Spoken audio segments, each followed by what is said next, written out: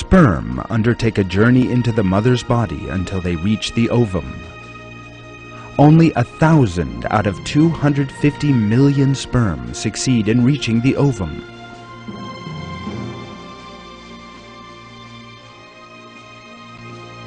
At the end of this 5-minute race, the ovum, half the size of a grain of salt, will let only one of the sperm in.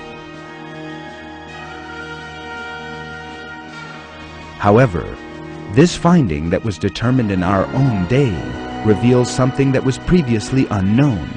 That is, the substance of man is not the whole semen, but only a small part of it. This is explained in the Quran as follows.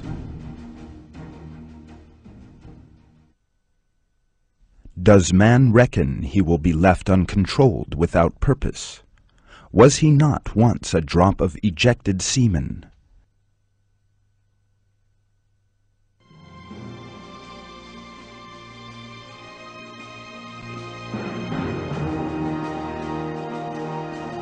As close inspection shows, we are informed in the Quran that man is made not from the entire semen, but only a small part of it.